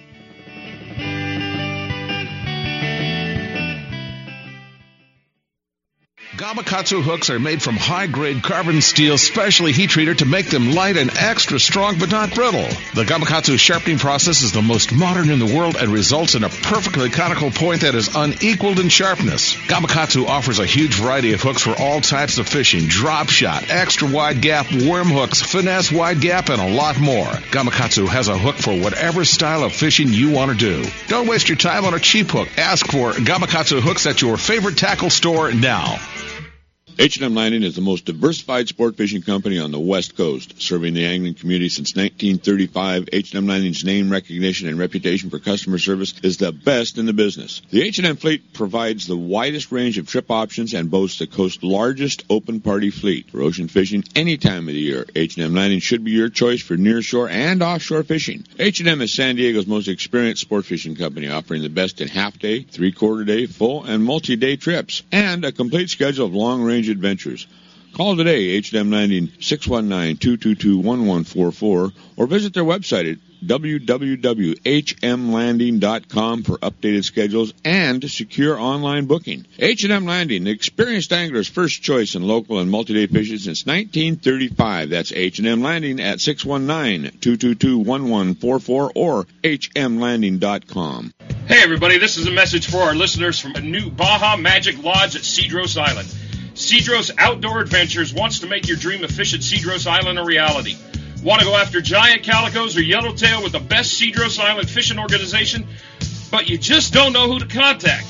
Then give Cedros Outdoor Adventures a call at 619-793-5419, or even better yet, log on to their informative website at cedrosOutdoorAdventures.com. There you can visit their trip calendar and schedule a trip that's convenient for you. Once again, the phone number is 619-793-5419 or their website of cedrosOutdoorAdventures.com. Captain Chris Rando from Chief Sports Fishing. And Captain Chris, tell us about what's happening on the Chief now that the tuna season is upon us. It's here, and it's time to go on the Chief. For those of you that are not familiar with the vessel, she's an 85 by 24 deluxe sport fisher that offers a wide variety of open party trips ranging from 1 to 5 days in length. We're also available for private group charters. The Chief's onboard amenities include a fully remodeled galley with comfortable seating for 25, twin flat screen TVs with hundreds of movies, 2 roomy indoor heads with fresh hot water showers, stateroom and open berthing areas, an impressively large deck area, 200 scoop bait capacity. We have twin 6-ton spray brine fish holds to keep your catch fresh, and our professional courteous crew will go the extra mile to make your trip a memorable one. To view our schedule, log on to H&M Landing at www.hmlanding.com or feel free to give them a call at 619-222-1144. You can also follow us on Facebook and at our webpage at chiefsportfishing.com. Angler's Arsenal is the serious angler's first choice for hand-poured plastics, McCoy line, Spro products, Gamakatsu hooks, G. Loomis fishing rods, Shimano products, Ovid reels, and just about anything you hear advertised on Rod and Reel Radio. Go to anglersarsenal.com and visit our online tackle store. See the huge selection of Western Plastics hand-poured baits, all at anglersarsenal.com. Angler's Arsenal Tackle Store is conveniently located in La Mesa, just off Interstate 8. Give us a call at 1-800-428-8730. Hi, my name is Dennis Green, and I always love to talk about fishing. When I want the real information, I go to Rod and Reel Radio. Those guys are who I thought they were. And Southern California, we do want to welcome you back to Rod and Reel Radio. Stan Vandenberg's with us tonight. So is Wendy Toshihara. And we have with us the newly named Executive Director of the Coastal Conservation Association of California, more commonly known as the CCA, and Wayne Kotow. And Wayne, this organization is one that already has some established legs throughout the country. I mean, it just isn't something that just started up, a year ago or a few months ago. They have a track record in a lot of different states, I think 17, and they have already taken head on a lot of issues. So this is something that we as fishermen should really be welcoming to California to help us. Yes, they've been around for 36 years in Texas. They started down there. They've done a lot along the Gulf, and then they worked their way along the south all the way to Florida, done a lot there, and worked their way up the eastern seaboard came over to Oregon and Washington, and we were the big nut they wanted, and we're finally on board. So this is a great accomplishment for them. They've done things to help with outlawing destructive commercial fishing gear, protected game fish from designations, funded finfish hatcheries and marine science labs. They've created national marine and habitat programs, supported marine law enforcement, awarded marine science scholarships.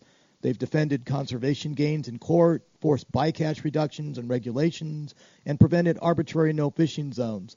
So they've done a little bit of everything. Their big claim down in Texas is all about protecting the redfish fishery down there, which they've done a really good job doing.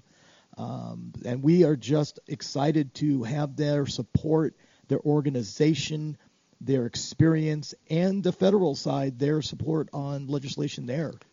And Wendy, you can jump on this. We just went through the prolonged process of the MLPAs, and I think the fishermen thought we've got science behind us, we've got common sense behind us, and there isn't any reason why maybe our way of thinking might have prevailed, and it turns out that a lot happened that was a lot completely different. And I think what we realized that there are a lot of big powers and a lot of big money and organizations that are out there that are actually looking on taking away a lot of the rights that we have as fishermen and a lot of our opportunities. And I think this is one of the reasons why the CCA is going to be good for California, because it's going to give us a tool that we just never had.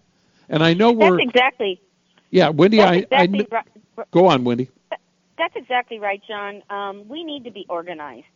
And without the organization, we won't be able to do what we need to do in order to protect our access and our right to fish. So hopefully, all of the anglers here in California will see that they should be a part of CCA, and there's a huge need for this organization. Wayne, I know we're just talking about the infancy of this organization because there's a whole lot of infrastructure to set up, and again, you're talking about having to go up to Northern California, and there's programs up there that really concern those people that we have absolutely little or no sense of what's happening. But what your responsibility, I guess, is going to be to start getting this all together, start doing the fundraising, and start getting this infrastructure together. That's true. That everybody just needs to understand that nothing gets done without the fundraising side of it, because the fundraising is what gives you the legs to do all of the programs that we want to put out there. Fundraising, chapter development, membership drives, everybody needs to participate. That's our goal right now. Southern California is the focus because we have a lot of good support down here already. We're always looking for volunteers. We're always looking for leadership potential people to help us out at the local level.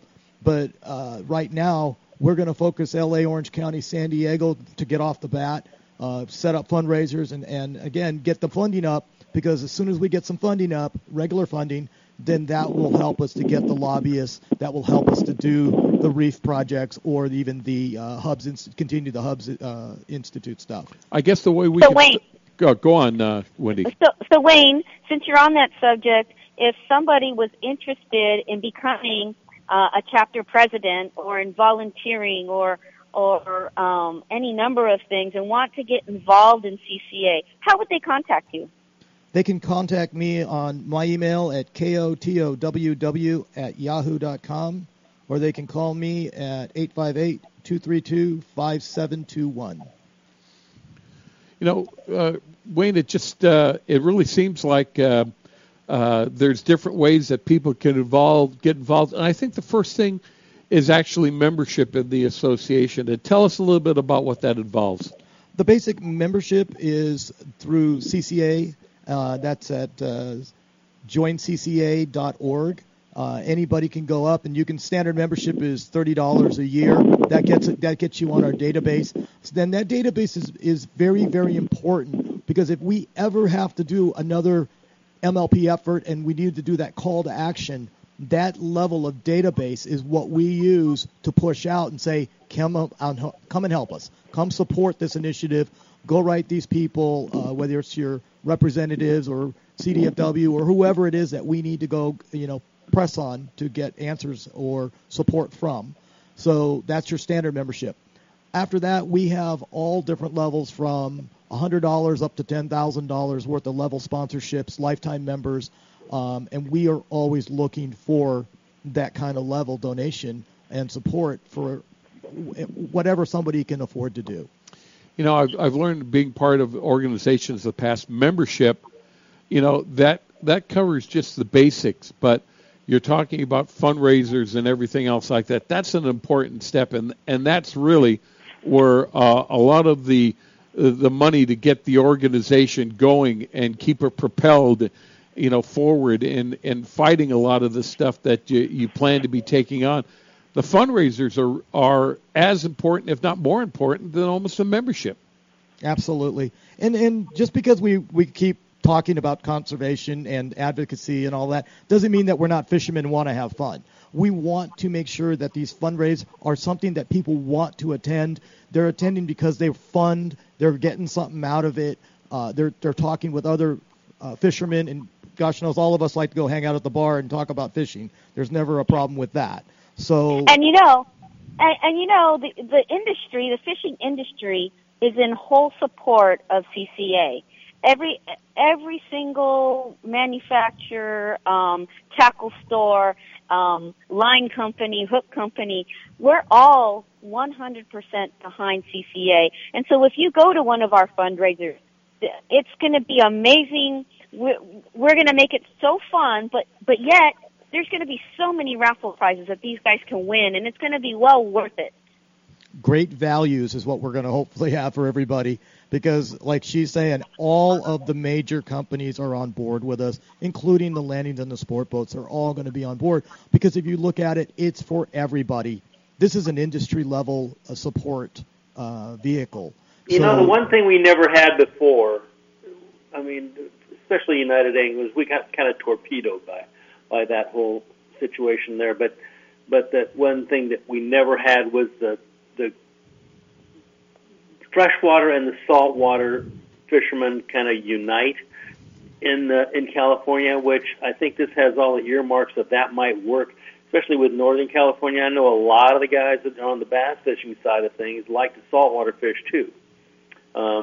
It just has all the earmarks of making a real unit out of the fishing public that are out there, and the guys that are even the guys that are fishing professionally. Their sponsors, they understand the need to be behind the fishing, whether it's saltwater or freshwater. So I think this has really got legs.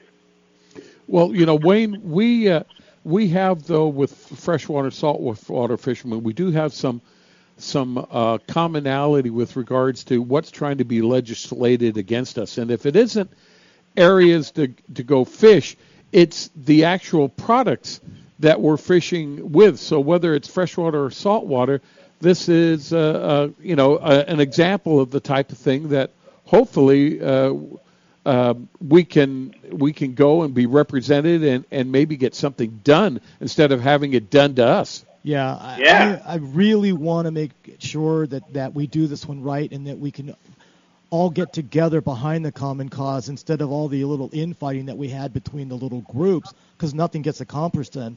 You got to understand, our competition that we're fighting against, they're well organized. They are extremely well funded, and they have the ear of the legislation and the powers to be right now.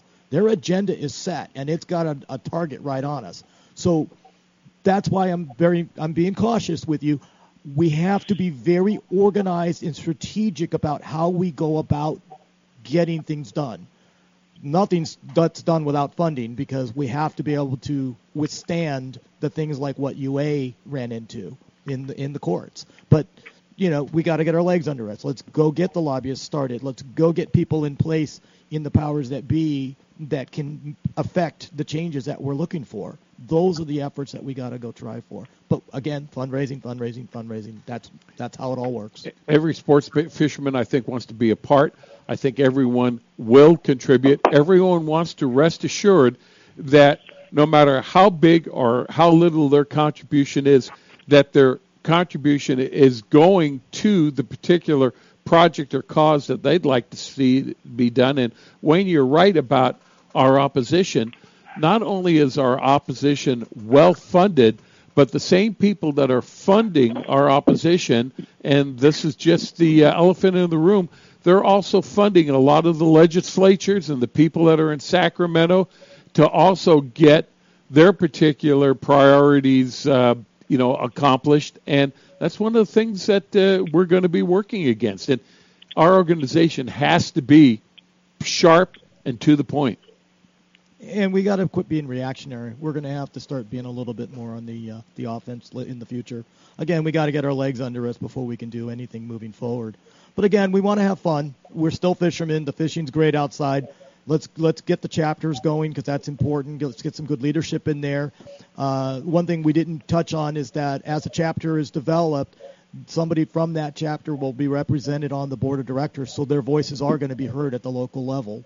And we have a very strong board of directors already in place.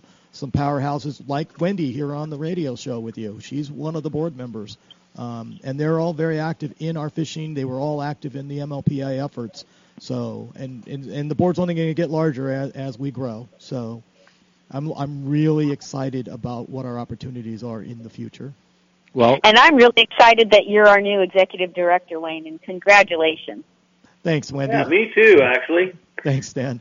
Yeah, I my background with fundraising and working in the fishing industry, and in all my corporate experience going back into the Bumblebee days, have really worked well to help me be ready to take on this position. I'm very enthusiastic. The CCA national support that we're going to have, the structure, the programs that they have in place, the guidance that they're going to provide because they've been through this before in the other states. That's wealth of information and knowledge and support right there gives us a leg up. And then the support that we saw at Fred Hall by the membership.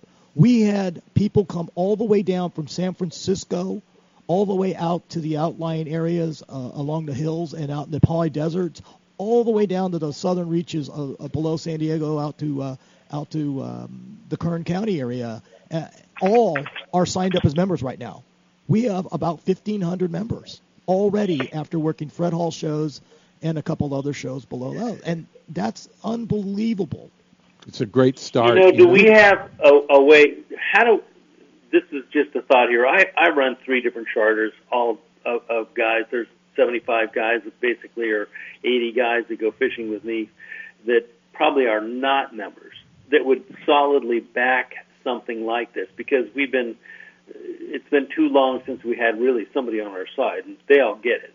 So, even the sport boats, we could have information where it was available to the guys that are running out right now and people that are actually going fishing that know that we need to do something. But what do we do?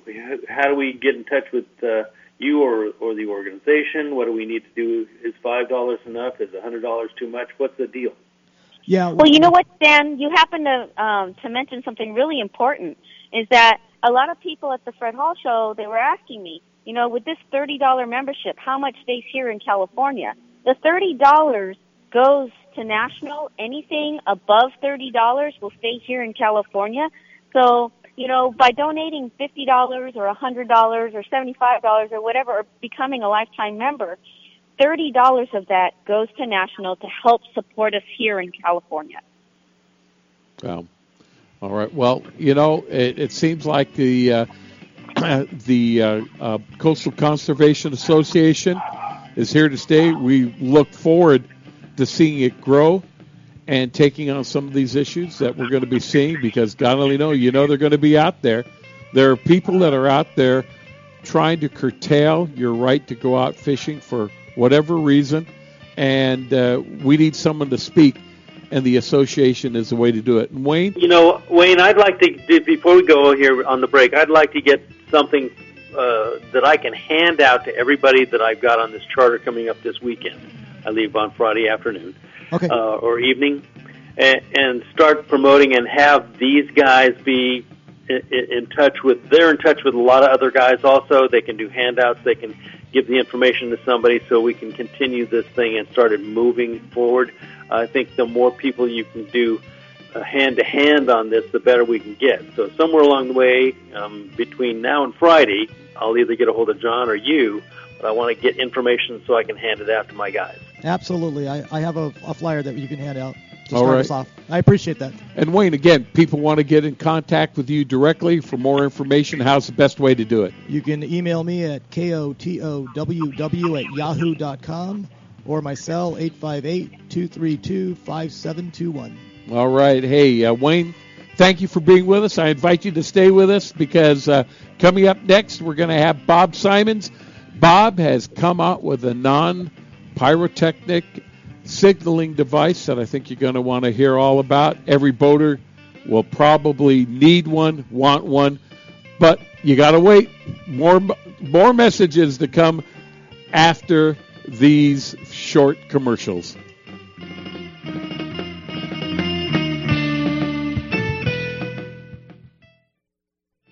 Every serious angler knows that a quality hook is an important part of their arsenal. Gamakatsu hooks are made from high-grade carbon steel, specially heat-treated to make them light and extra strong, but not brittle. Gamakatsu ring hooks are made with a one-piece ring, no welds, no weak spots, a very smooth-moving ring. Gamakatsu offers a huge variety of hooks for all types of fishing. Live bait hooks, both light and heavy-duty, to 4 extra strong. Circle hooks, tuna hooks, ringed hooks, tuna doubles, and many more. Don't waste your next fishing trip on a cheap hook. Get Gamakatsu hooks at your favorite tackle store now. Hey, bass fisherman, who do you call for your bass boat insurance? Well, if you're not calling me at 1-800-BASS-BOAT for your boat insurance, you're probably paying too much and may not have the coverage that you need. In 1974, I developed the Bass Boat program that is what all the pros use today. The reason? No depreciation or any partial claim for your hull, your big motor, your trolling motor, or your electronics until your boat's 10 years old. That's right, you only pay $250 to get your boat on the water for any partial claim, and we still pay a stated value replacement cost for your boat if you have a total loss. We're the only people in the industry that does that, and that's why we are the choice of the pros. So if you want the best, forget the rest. Just call 1-800-BASS-BOAT. Call 1-800-227-7262 or just spell Bass Boat. 1-800-BASS-BOAT. I know there's too many letters, but the T is free and the call's on me. That's 1-800-BASS-BOAT, the choice of the pros for bass boat insurance. For more information, log on to 1-800-BASSBOAT.com. My angler H2O. Like the mighty flounder, I will keep one eye on the pole and the other watching for rogue waves. I'll save water by taking shorter showers and enthusiastically celebrate Talk Like a Pirate Day. I will chat up the locals before launching in unfamiliar waters. And I will always wear my life jacket. What's your H2O? Tell us at BoatCalifornia.com. The California State Parks Division of Boating and Waterways reminds you to wear it, California. It's tuna time, and it's time to reserve your spot on one of the newest boats in the fleet. The 70-foot Sea Adventure 2 is the open party boat at H&M Landing in San Diego and has a roomy, comfortable galley that seats up to 24 passengers with all the comforts of home, including 2 big satellite flat-screen TVs, soda fountain, ice maker, and satellite phone. The huge new bait tank and slammer ensure plenty of bait for everyone, and 2 4-ton refrigerated fish holds, both RSW and blast-free, have plenty of room to keep your catch as fresh as the minute you caught it. Reserve your spot on the Sea Adventure 2 online at hmlanding.com or call H&M Landing at 619-222-1144. Hey, we want to welcome you back to our Rod and Reel Radio. Hey, it's my pleasure to introduce to you our next guest. He's a 35-year member of the Coast Guard Auxiliary, and he has come up with a device that is Coast Guard approved that we are hoping are going to replace the burden of having pyrotechnic flares on board with us when it comes to signaling a SOS or whatever it is. It's Mr. Bob Simons. Bob, welcome to the show, sir. Well, good afternoon. That your previous speaker, that CCA, sounds like somebody that I need to get a hold of. It's someone we all need to get a hold of, Bob, but, you know, we're talking, or one of the things that I wanted to talk to you about, I've known you for many years, and I know that you are an educator when it comes to boat safety. You've worked with the Coast Guard Auxiliary and done safety inspections on hundreds of boats throughout your career with the Coast Guard Auxiliary. But tell us a little bit about how this new product came about and what are you trying to do with it? Well, what we were looking at is I've been doing vessel safety checks along with teaching boating classes for many years, and I've probably done close to 1,000 vessel safety checks, and probably half of the people that fail because they have either outdated flares or don't no flares or things like that. And I just got tired of it, and I called the Coast Guard one day about 2 years ago, and I said, hey, guys, there's got to be some alternative to these pyrotechnic flares and the flare guns. And they told me that, well, there's an electric SOS signal light that would comply with the rules and eliminate the need for pyrotechnic flares. I said, great. I thought that was a wonderful idea. So where can I buy these alternative SOS lights? Well, then the Coast Guard came back and said, well, nobody makes one. Well, that kind of bewildered me. So I asked them, well, isn't there anybody that makes them? Or, why don't I make one? And they said, great. We'd love to have an alternative to these flares. So that was really a beginning of quite an adventure that I went through. I approached a longtime buddy of mine, Anthony Cavelli, and he's an electrical engineer, and together we worked up a design for a light that actually exceeds all of the Coast Guard and CFR requirements for a light. We did many designs and prototypes and patent searches and more patent searches and threw more and more money away. But we finally came up with it, and today we have a couple of patents on our SOS light, and the Coast Guard has taken a look at it and say it meets everything that we want. So that's where we are right now. Well, let's talk a little bit, Bob. Let's talk a little bit about flares. Flares have been used since seamen have been sailing the seas in one shape or another. But when it comes to the safety issue, what are some of the problems that come up with flares? Well, flares, number one, they have to be replaced every 3 years, which is kind of a pain in the neck. And also, when you light them off, they burn at about 2,000 degrees, and they have to be held overboard, and you really can't hold them up high. And the flares are just downright dangerous. A lot of individuals are scared to ever light one. When I do boat inspections, I generally have the people say, well, how do you use your flare? I say, I don't know. I've never used it. I just go out and replace it. And every 3 years. And then, well, what do you do with the old ones? Well, I keep them in this box down here in the bilge. I've been on boats that had 40 or 50 used or old, not used, but old flares in various states of deterioration. And one of the reasons that we did this is that the flares cannot be disposed of easily. The Coast Guard won't take them. Most fire departments don't have any way of getting rid of them. I talked to the people up at the hazardous waste department here in San Diego, and they won't take them because it's considered hazardous waste. In fact, it's considered a Type 4 explosive hazardous waste. I don't know exactly where they come up with the explosive part of it, but that's what they call it. And so we've had a problem, and in many states of the Union, these are actually being outlawed. The flare burns too hot. It's dangerous. Some people can't even light them because they don't have the strength.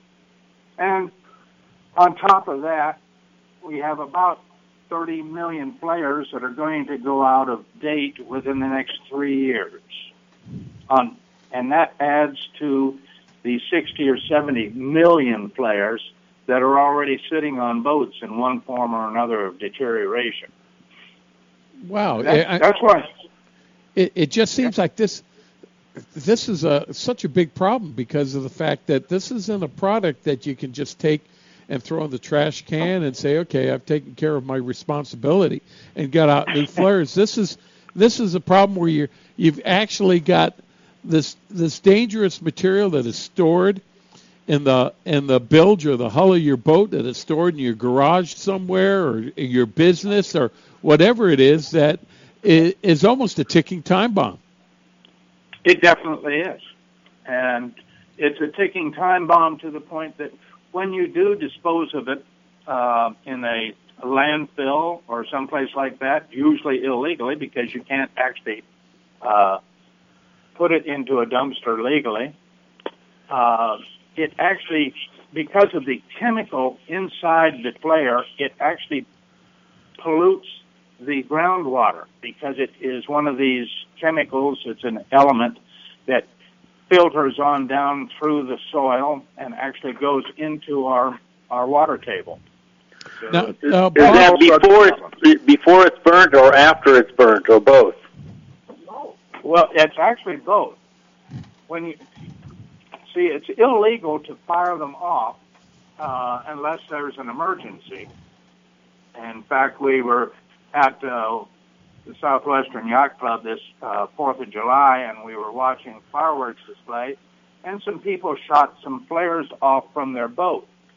Well, they weren't very careful about it. One of them landed on the roof of the yacht club. Fortunately, we were able to get that off.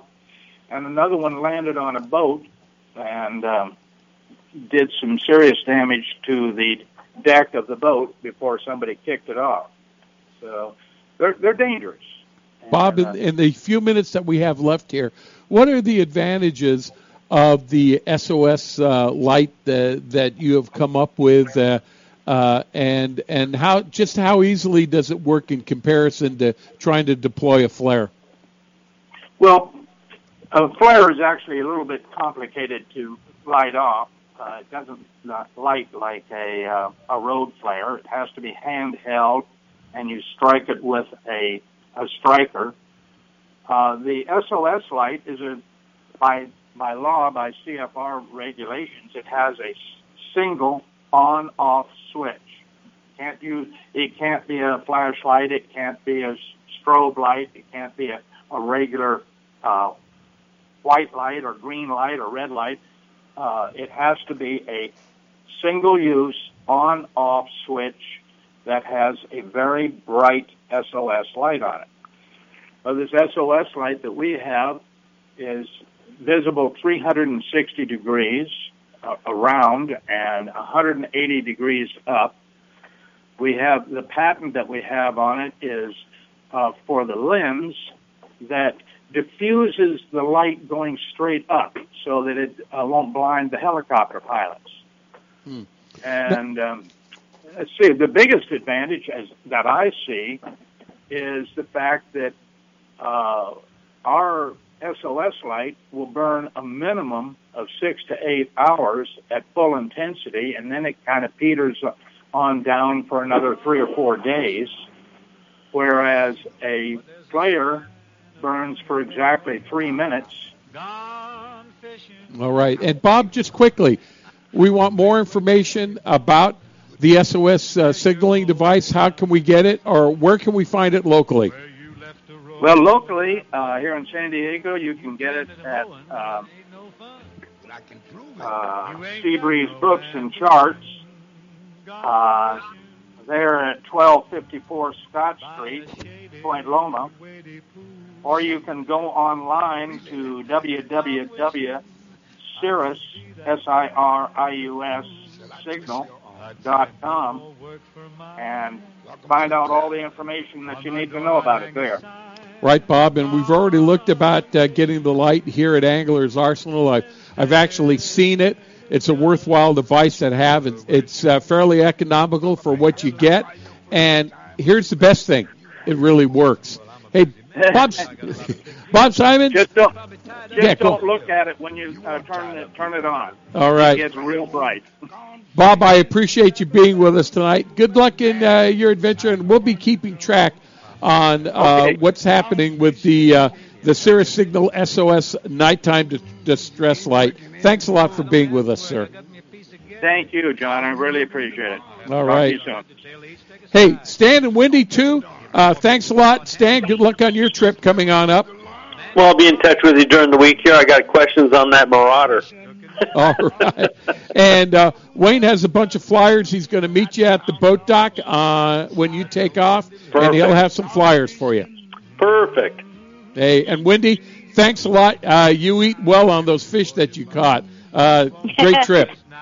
I will, and I'm going to be back out on the water on Tuesday, so I'll have something to report to next week. All right. Atta girl.